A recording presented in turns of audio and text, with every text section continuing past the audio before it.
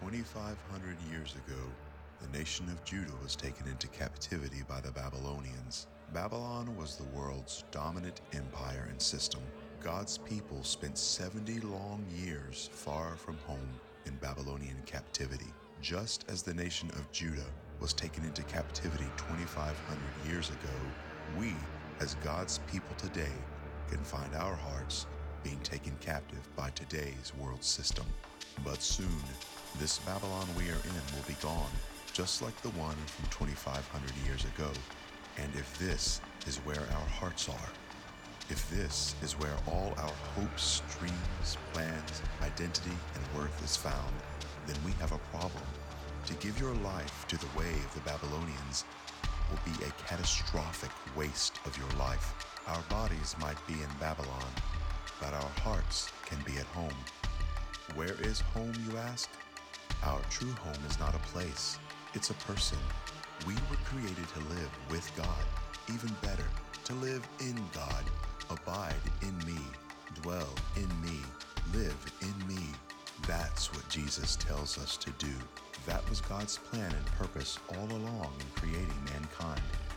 For us to dwell with Him in a personal, real, living and breathing relationship. And when God is our home and we dwell with Him, dwell in Him, then and only then will our souls truly find the rest we long for. There really is no place like home. There really is no person like Jesus. But we need to walk in wisdom, because with every breath we take, the powers of modern-day Babylon are seeking to lure us into captivity. Over the last number of weeks, we've been talking about the things that take our hearts into captivity, away from abiding in Christ, dwelling in Christ, living in Him. We've talked about idolatry, and we've talked about busyness, and we've talked about digital distractions. We talked about apathy and illiteracy toward the Bible. And today we want to talk about another chapter. We're going to call this chapter today negativity. Oh my, negativity. This is probably going to be the worst sermon I've ever heard, right? Negativity. Do you know who the number one influence on your life is, by the way? You. The person that you hear talking to you more than anybody else is you. We are all in a never-ending, it seems, conversation with ourselves, speaking to our souls. I don't mean that you're talking to yourself out loud, all right? That would be weird. I mean, like, who would really do that? That's the sermon for a whole nother day, if that's what you're into, is talking to yourself. But we're talking about that inner conversation that we oftentimes have with ourselves, saying things to ourselves that shape our ideas, that shape our attitudes, that shape our speech, the way we talk to or with or about other people. This inner conversation forms and shapes the way that we behave in the world that we live in. Most importantly, that inner conversation is always shaping your view of God. Nobody has a bigger impact on your life than you do. Now, let me ask you some questions.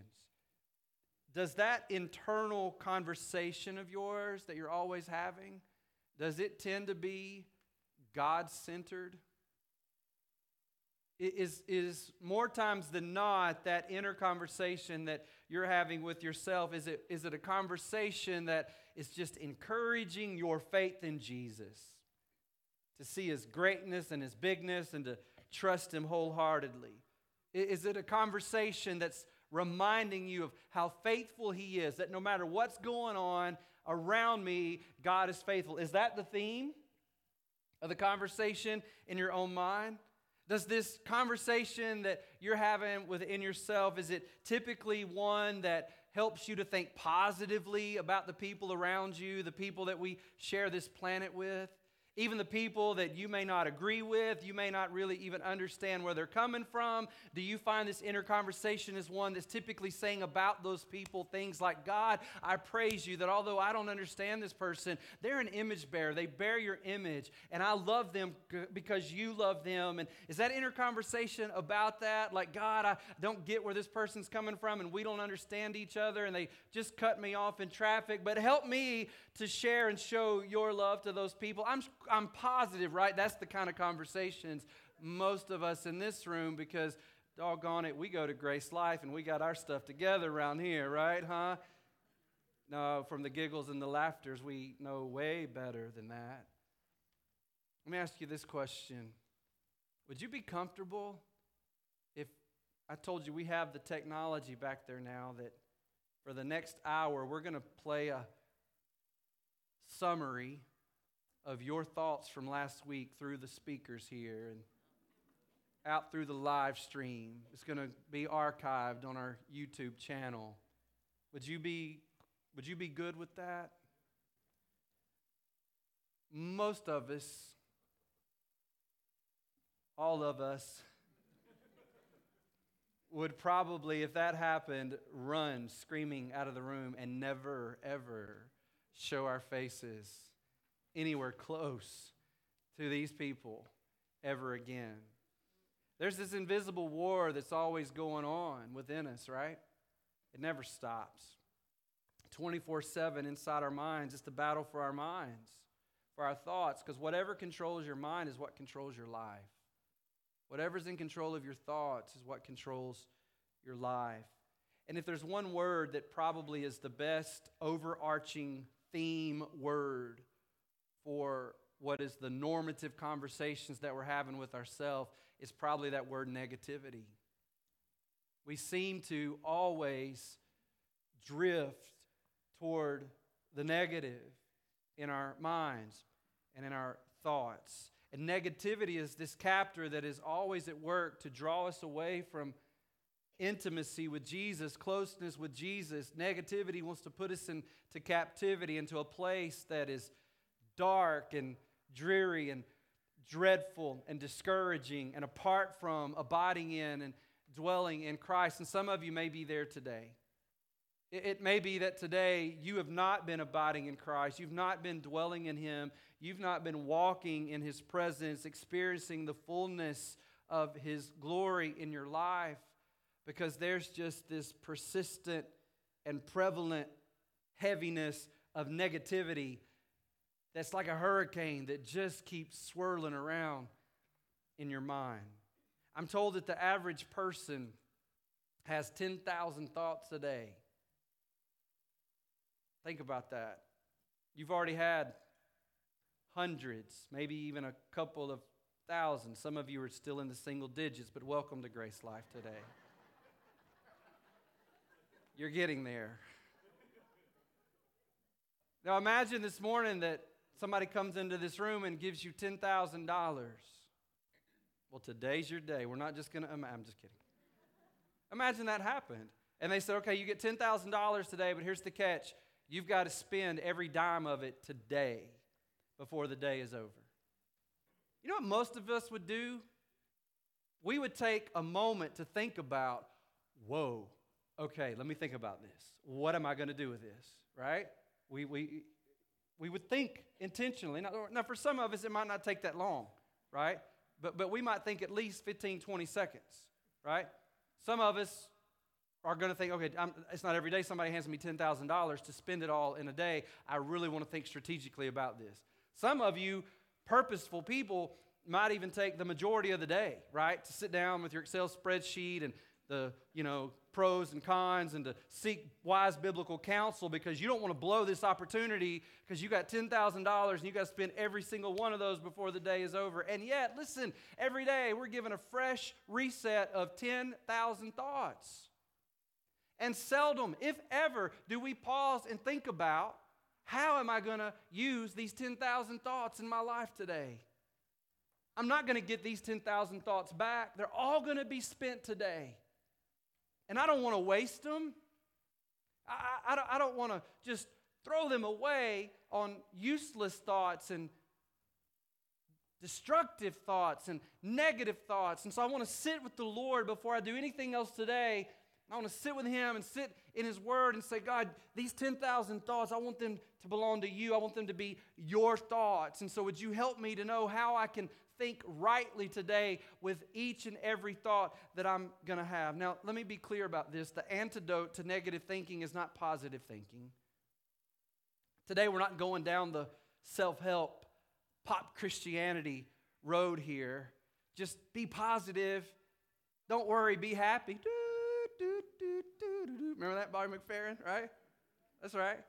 That's not the road we're going down today. The antidote to negative thinking is not simply positive thinking. There's this movement that's really popular in our world right now that psychologically, if you can just get yourself to a positive place and think positive thoughts and say positive things, you can speak positive things into existence, and you can keep negative things from happening to you, and that is not what we're talking about here today. Positive self-talk is not the answer. All right? Truthful, biblical self-talk, that's the answer. That's why that sermon from last week about biblical illiteracy was so important. Because the answer to not being caught up into captivity and negativity is not positivity, it's the truth of God's Word. And if you don't know God's Word, how can you have a God's Word drenched conversation in your mind? You can't. So we got to come back to knowing God's Word. If you don't know the Bible, then your internal conversation is going to be void of God's truth and of His Word. And then you're likely to have an internal conversation that's not a conversation about truth, but it's a conversation about lies. Apart from God's Word, you're likely not to have an internal conversation that's focused on God. Your internal conversation is focused on you. Have you noticed that? The main person you think about in your internal conversation is who? You selfish dogs. Can't believe y'all. But that's true, right? We are always the theme in that internal conversation. Apart from God's Word, we're going to have a self-talk that's not filled with God's Word. It's not filled with God's Spirit. If it's not filled with God's Spirit, it's not filled with love. It's not filled with joy or peace or kindness or goodness or faithfulness or gentleness or self-control. But rather, we're going to have one that's filled with negativity. A negativity that tanks our joy and our love and our peace. It binds our hearts into captivity. And we, as I heard a brother say this morning, I'm praying for the Lord to restore the joy of my salvation. We've all been there probably, right? Where negativity took such a big hold of our hearts. We no longer were experiencing the joy of our salvation. I think when we struggle with negativity, it is in a couple of ways. One, and you may want to write this down, it begins with inner negativity. Everything that I've been talking about up to this point, that inner conversation, those negative thoughts, negative emotions, negative attitudes that we just rehearse in our minds. You know, oftentimes I ask people, do you know how to meditate? No, I don't know how to meditate. We all know how to meditate. That internal conversation is meditation. We're just typically meditating on the wrong thing, right? And oftentimes we see this inner negativity manifested in this. You might want to write this down. Self-pity, or the perpetual perception of myself that I'm the victim. The dictionary defines self-pity as this: a self-indulgent dwelling on your own sorrows or misfortunes. Are we going to have sorrows? Yeah, Jesus said so. He said, in this world you will have trouble, right? But take heart, because I've overcome the world. Listen, adversity is going to come to all of us.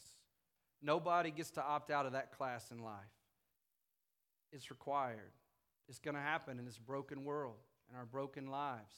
And look, the reality is, the truth is, as I look across the room this morning, there's people in this room that I don't know why, but it seems like you've gotten more than your fair share of adversity.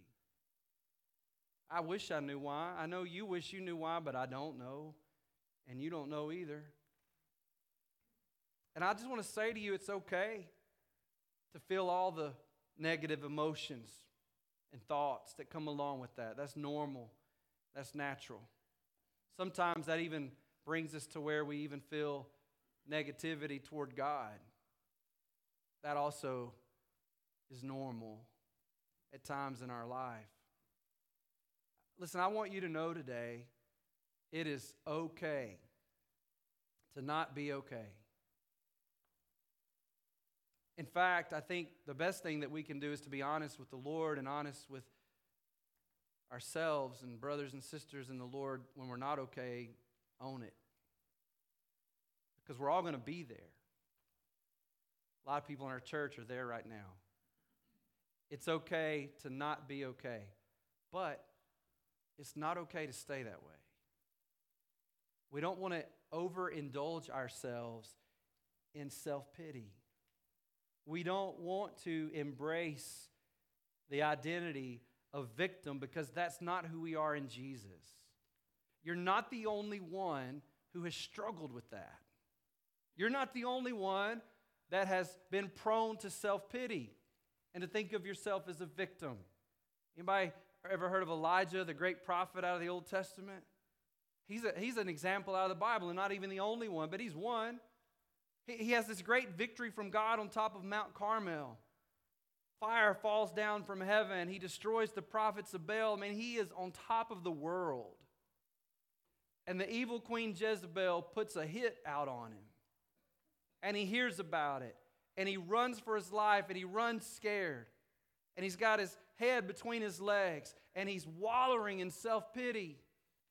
He's a victim. He thinks he's a victim to everything that's going on in the world, and he wants to die. He wants to quit. He wants to throw in the towel. And God shows up in the middle of his pity party. And God doesn't crush him.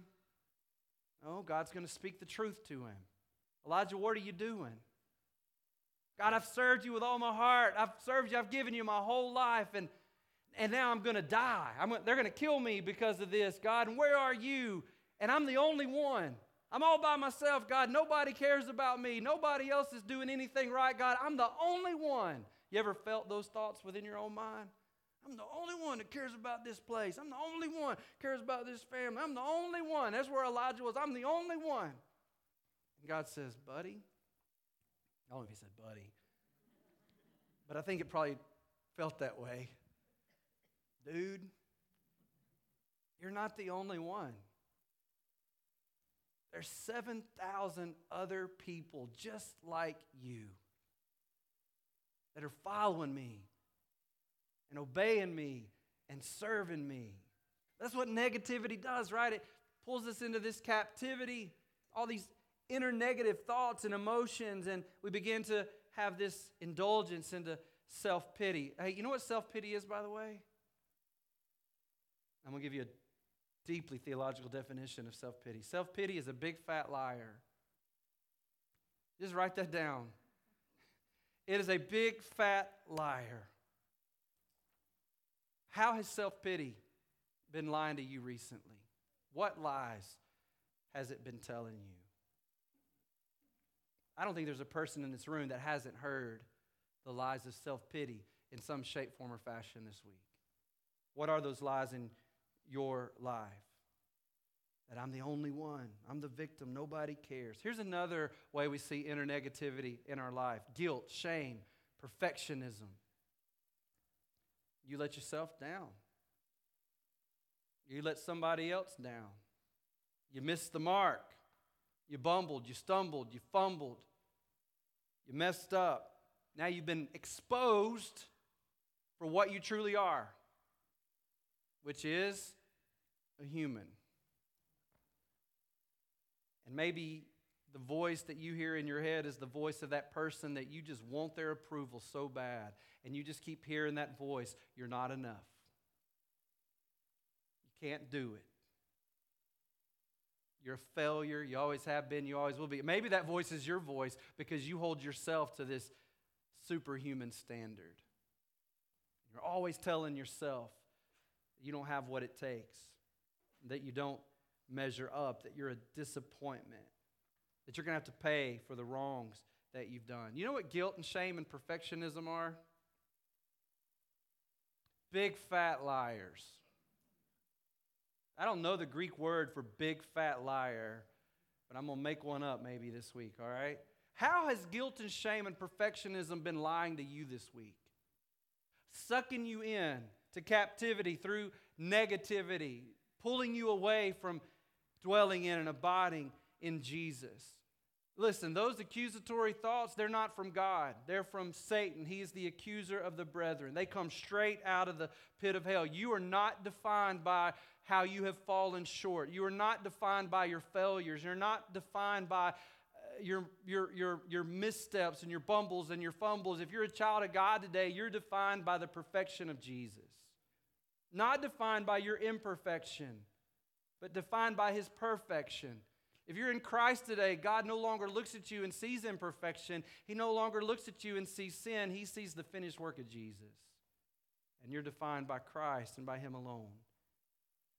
What lies has shame and guilt and perfectionism been telling you? Here's a third way we see this inner negativity: low expectations and self-defeating thoughts. You ever been there?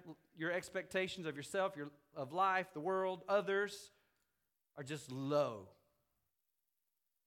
Self-defeating thoughts is all you have. You know what I'm talking about? That's the person who is always eager to snatch defeat out of the jaws of victory. Right? I mean, why should we even go to counseling? It is not going to help. Why should I have that conversation with him? He never listens. Why would I apply for that job? There is no way that I'll ever get it. Self-fulfilling prophecies, right? No, you're not going to get the job because you won't apply for it. No, he won't listen because you don't talk. And you don't keep talking. It's Valentine's Day. Listen. You don't get the help because you don't go to counseling. Low expectations. Nobody sees me. Nobody gets me. Nobody understands me. Nobody cares. So why even try? Do you know what self-defeating low expectations are? Big fat liars. How did you know? You guys are brilliant. Does anybody have another Greek word for that? See me after class because I don't know, but I'd like to know. What lies are self-defeating thoughts? Low expectations. What lies have they been telling you this week? Here's another one. Worry, fear. Can we just agree to save ourselves a little time on the sermon today? And I don't have to describe that one because we all get that one, right? Worry and fear. Have you found in the last year that it's been so easy to just have a conversation that seems so focused on worry and fear? Man, this last year has taken a toll on us. You know, one of my concerns going forward is that we now are so used to the negativity, the conversation that we have in our minds of worry and fear and worry and fear. I'm really concerned that from now on, if anybody just says boo, we might fall apart. Because that's such a strong captor. They can take us into a place of captivity. Worry and fear can keep us from seeing God clearly, knowing Him, dwelling in Him, living in Him. Can I ask you today, what lies has worry and fear been saying to you recently? And by the way, do you know what worry and fear are? Say it, class. Big fat liars. They are. Now look, those are just some of the ways that we experience inner negativity in our life, but here's the problem too. Inner negativity then doesn't just affect us internally, does it? Then it's going to become external negativity. It's going to come out of us. It's going to come through us. And some of the ways we're going to see exterior negativity or outer negativity is like this. We're going to have a desire to control. I want to control the situation. I want to control everybody. I want to control everything. I want to control this person. Or the outer negativity may look like blaming, criticizing, gossiping, tearing down, or being resistant toward change, just staying stuck, or being angry, or bitter, or resentful, or jealous. Here's the sermon in a nutshell. And I know, Ray, you're thinking, well, why didn't you just start with that? Now that some of you are up to double-digit thoughts, maybe you're ready for this. You cannot abide in negativity and in Jesus at the same time. You cannot. Scary thought, isn't it? Because we all, I think earlier, were just affirming that, yeah, I'm in negativity a lot. You know what that means? I'm seldom dwelling in Jesus then. Because I can't dwell in negativity and dwell in Him. I can't abide in negativity and abide in Jesus. Negativity wants to take your heart and your mind into captivity and throw away the key. So look, let's quickly talk about this. Write this down. How do we make our minds mind? You with me, Kyler? You with me? How do we make our minds mind? What's up, my man? You good? I'm picking on Kyler because he knows how to mind. He's sitting in church like on the money, minding. I'm looking at Kyler and I'm going, how do I get my mind to do that? How do I make my mind mind? Let me give you a couple of things to write down. Number one, don't believe everything you think. Don't believe everything you think. Listen to what the Bible says, Jeremiah 17:9. The human heart is most deceitful of all things and desperately wicked. Who really knows how bad it is? You ever say, well, I'm just going to go with my heart. The Bible goes, no. Don't do that. Above all things, the heart is desperately wicked. You can't believe what you're always thinking. Not everything is true that you're thinking. Don't trust your thoughts. Listen, your thoughts are not the final authority of your life. What is the final authority? The Word of God. This is perfect truth. We talked about this last week. This is the final authority over my life. I'm not going with my gut. I'm not going with my heart. I'm not going to just fall prey to believing everything that I'm thinking. But God, what are you saying out of your Word? That's the authority of my life. Our minds are bombarded by lies constantly. Constantly. In this world, it just never stops, and we're lying to ourselves. Just because you think something, that doesn't mean it's true. How do you make your mind mind? Don't believe everything you think. Secondly, guard your mind against garbage. You knew that. You've been hearing that all your life. Garbage in, garbage out. Proverbs 14:15 says, only simpletons believe everything they're told. Next Grace Life t-shirt. Don't be a simpleton. That'd be cool. We'd sell lots of those, right? Simpletons believe everything they're told. The prudent, the wise, carefully consider their steps. We've got to be more selective about what we're allowing into our minds. This goes back to the sermon on digital distractions. You seeing how a lot of these things work together?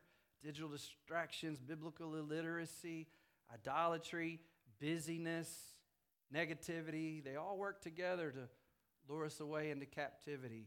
We've got to be more selective, y'all. Less media, less news, less social media. I'm not trying to tell you exactly what to do, but I think, can agree, we all need to be more selective of what we're letting in to our minds. Guard your minds, set the boundaries, and then replace the lies with the truth of God's Word. Not just positive thinking, but the truth of God's Word. Here's the third thing to make our minds mind. Renew your mind daily. Renew your mind daily. The older you get, the more you're going to come to realize this. By the time you get to the end of the day, your mind is shot, right? For some of us, those 10,000 thoughts wipe us out by 9 o'clock at night, right? I can't think another thought. I'm just done. I feel my mind shutting down. That's what happens. You know what we got to do the next day? Renew it. How do you renew your mind? Paul writes in Romans chapter 12, don't copy the behavior and customs of this world. You know how they renew their mind? You know how people that don't know Jesus renew their mind? With just more junk, more lies, more negativity. Not us. Don't do that. Don't copy the behavior and customs of this world, but let God transform you into a new person. How? By changing the way you think. It'll change everything about your life. When your thoughts change, it'll change everything about your life. When it's God changing your thoughts to the truth, it's going to change everything about your life. Then you will learn to know God's will for you, which is good and pleasing and perfect. Now, here's how we're going to do that. Here's how we're going to seek to position ourselves for the Lord to renew our minds daily. Tomorrow, today, this is the conversation we want to start to have with ourselves. Okay, you ready? I'm going to outline it for you, and then I can't come to your bedside in the morning and wake you up and recite this to you, all right? So you write this down, you get it in you, you put it by the bedside. Tomorrow morning, you wake up with this, and you read it, you go over it, you spend some time on it, you spend some time on it throughout the day, you spend some time on it again at the end of the day. Begin to make this the inner conversation of your mind. Number one, God is faithful. God is faithful. I want to begin the day. I want to continue throughout the day. 10,000 thoughts today. I want 10,000 of those thoughts to begin with this truth. God is faithful. Before I think about what's going on, before I think about this situation that I'm in, let that thought first be started with this thought: God is faithful. I'm about to go into a difficult conversation. I've got a challenge at work. God is faithful as I go into this moment. God is faithful as I stand here and have this moment in my life. God is faithful as I get this phone call now that I didn't want to get. God is faithful as I've just learned some life-shattering news. God is faithful. The conversation, the thought always has to start with God. The problem with our negative thinking is it always starts with me. How do I handle this? How do I control this? How do I walk with this? How am I going to deal with this? How am I going to make it through this? How am I going to deal with this? How am I not going to kill this person in my life? How am I? How am I? But let our conversation start with God. He's faithful. In Exodus 34, God is parading in front of Moses. Verse 5 says, "Then the Lord came down in a cloud and stood there with him," that's Moses, "and he called out his own name, Yahweh. The Lord passed in front of Moses, calling." This is cool. God's like just putting on a parade of himself in front of Moses so that Moses can know him better. And God's parading by Moses, and he says, "Yahweh, the Lord, the God of compassion and mercy, I'm slow to anger and filled with unfailing love and faithfulness." And that's what's got to parade across our minds all day tomorrow, that he is the Lord. He is filled with mercy and compassion, and he is a faithful God. Instead of all the negativity constantly parading, it is the character of God and the faithfulness of God that has got to be parading across our thoughts all day, every day. Second thing, you're going to have to tell yourself all day long, not only is God faithful, but number two, this faithful God, he has saved me. He saved me. I belong to him now. I'm not my own anymore. I've been bought with a price. I'm his. He has staked his reputation on my salvation. The glory and the honor of his name is in my salvation. He's not going to drop me. He's not going to abandon me, because that would dishonor himself. That would bring dishonor to his name. He is so jealous for his name and for his glory. I can rest in this fact that in my salvation, I am fully saved to the uttermost. Paul says, "My old self has been crucified with Christ. It's no longer I who live, but Christ lives in me. So I live in this earthly body." How? By trusting in the Son of God, who loved me and gave himself for me. And so stuff is falling apart in my life, but God, you're faithful, and you have saved me. See how this is working? See how this is working for us? You with me?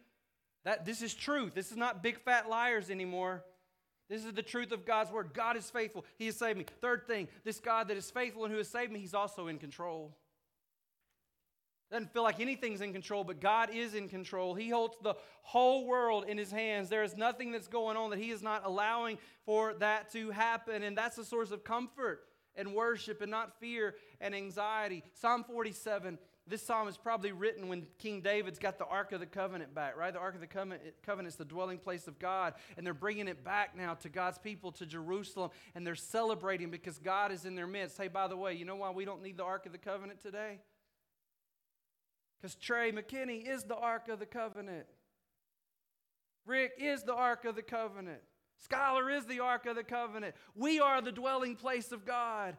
He abides in us. He lives in us. God is in our midst. So with that in view, the words of Psalm 47 are as true for us because God is in our midst, as it was true for David when the Ark of the Covenant was in their midst. Listen to Psalm 47. Come, everyone, clap your hands. Shout to God with joyful praise. You've been hearing anybody talk like that lately? Christians ought to be, we ought to be, because God is in our midst. Come on, y'all. Let's clap. Let's shout because God is in our midst. Shout to God with joyful praise, for the Most High is awesome. He is the great King of all the earth. He subdues the nations before us. But politics, Pastor, no. He's in our midst. He subdues the nations before us, putting our enemies beneath our feet. But COVID, Pastor, yeah. But Jesus is in our midst, and He has put the enemies beneath our feet. He chose the promised land as our inheritance, the proud possession of Jacob's descendants, whom He loves. God has ascended with a mighty shout. The Lord has ascended with trumpets blaring. Sing praises to God. Sing praise. What's wrong with you? Hadn't you watched the news? What's wrong with you? Don't you know who's in me? Sing praises to God, for God is the King over all the earth. Praise Him with a psalm. God reigns above the nations. Don't you see what's happening in the world? Don't you understand God's reigning over it all, sitting on His holy throne? The rulers of the world have gathered together with the people of the God of Abraham. For all the kings of the earth belong to God. Hello, Republicans. Hello, Democrats. Hello, socialists. Hello, China. Hello, Russia. Hello, North Korea. Our God is God. Our God is King. He is King of all kings. For all the kings of the earth belong to God, and He is highly honored everywhere. That's the parade.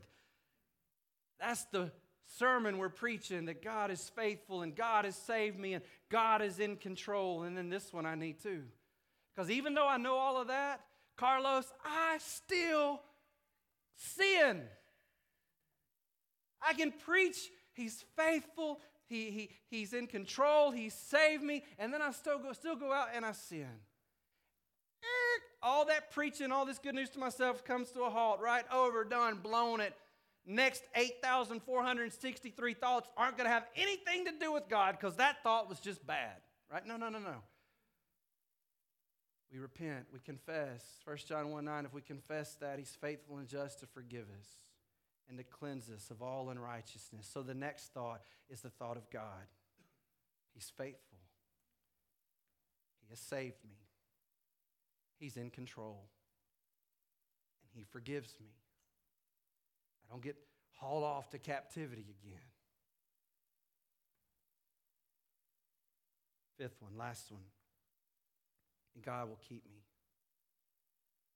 No matter what happens today, no matter what happens to me, He's going to keep me. I think about Noah. You think Noah had some bad days in that ark?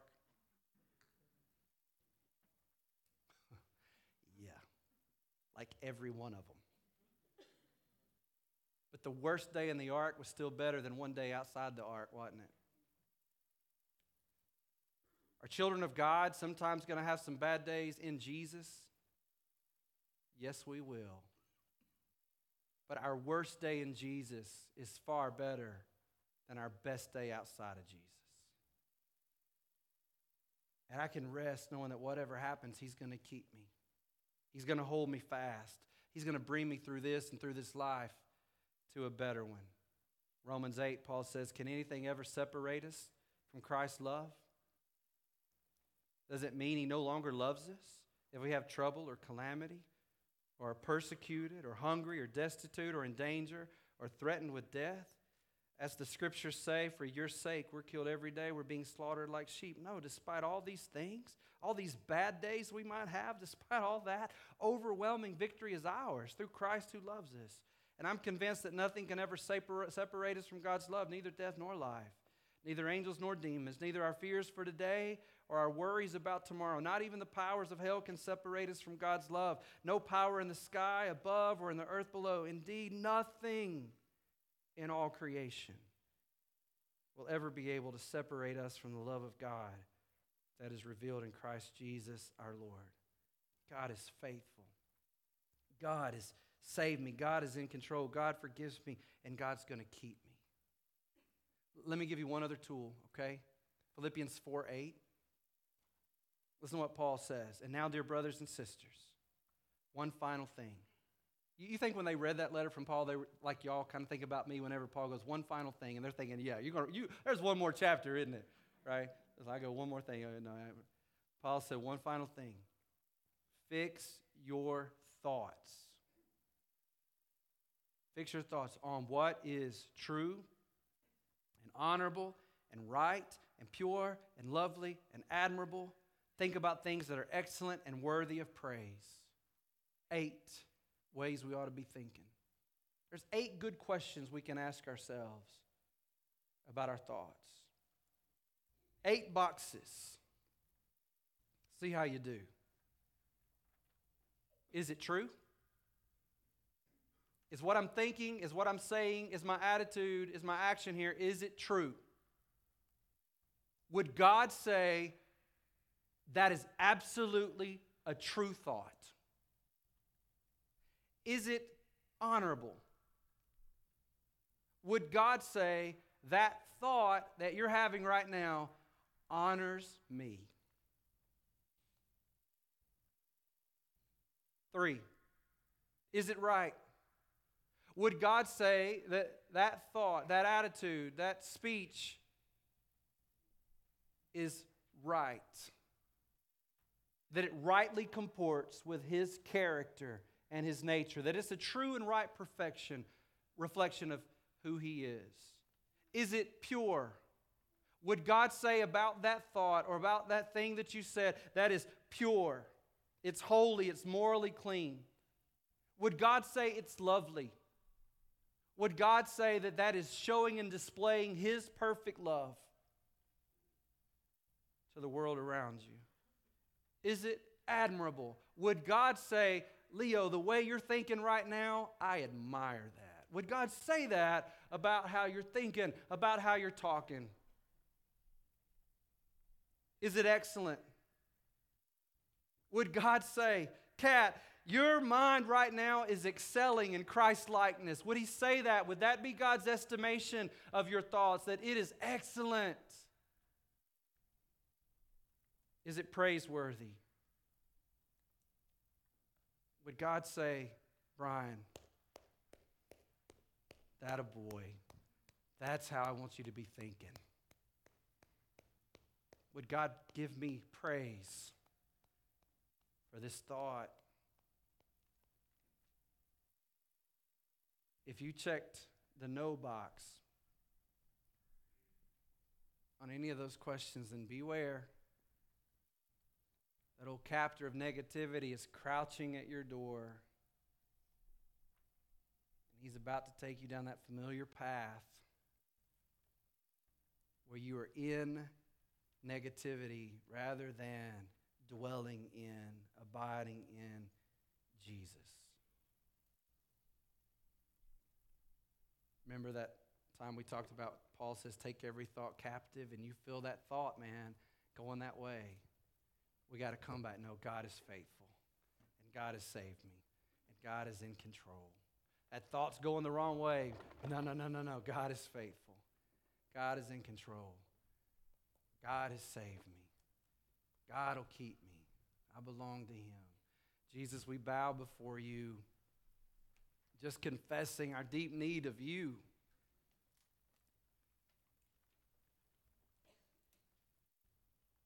Our inner conversations, more times than not, probably check the no boxes.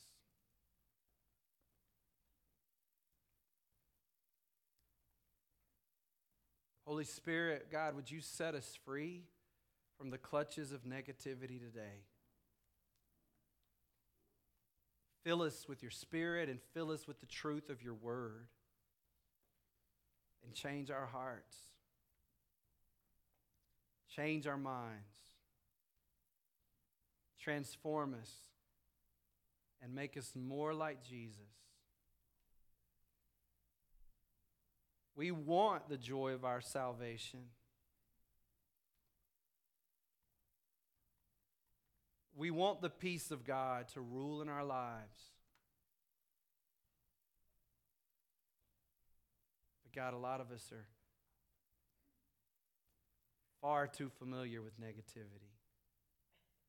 We've made it our home. God, you alone should be our home. where we abide and dwell.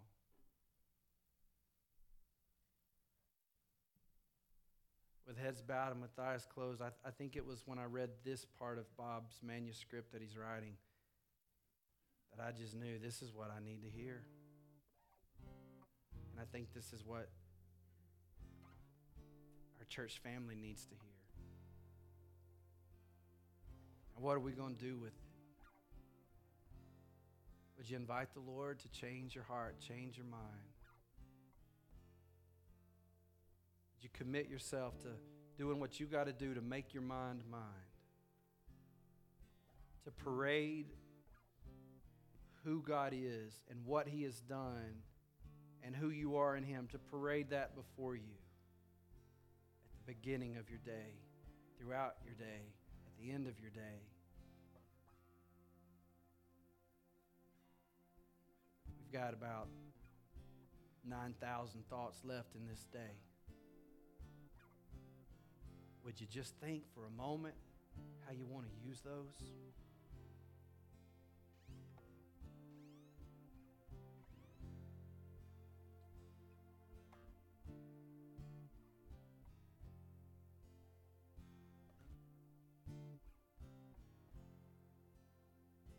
Think about your thoughts. How are you going to spend them the rest of the day? 9,000 thoughts are far more valuable than $10,000.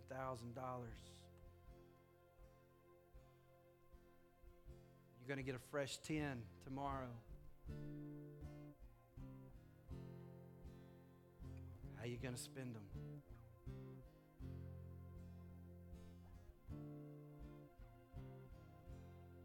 We're going to stand in a second. We're going to sing this song. And I want you to embrace this song as like practice. Practice for that moment when you feel the negativity coming in. When you feel the negativity coming in like high tide. And then what you got to do in that moment. This song is practice for that moment. When we start to sing it, you'll know why I'm saying that. Right? Because this is a song where, man, what you're saying in the song and what you're thinking in the song, what you're feeling in the song, it changes. That's what's got to happen today, tomorrow, okay? So let's stand. This is our practice today, to not waste any more thought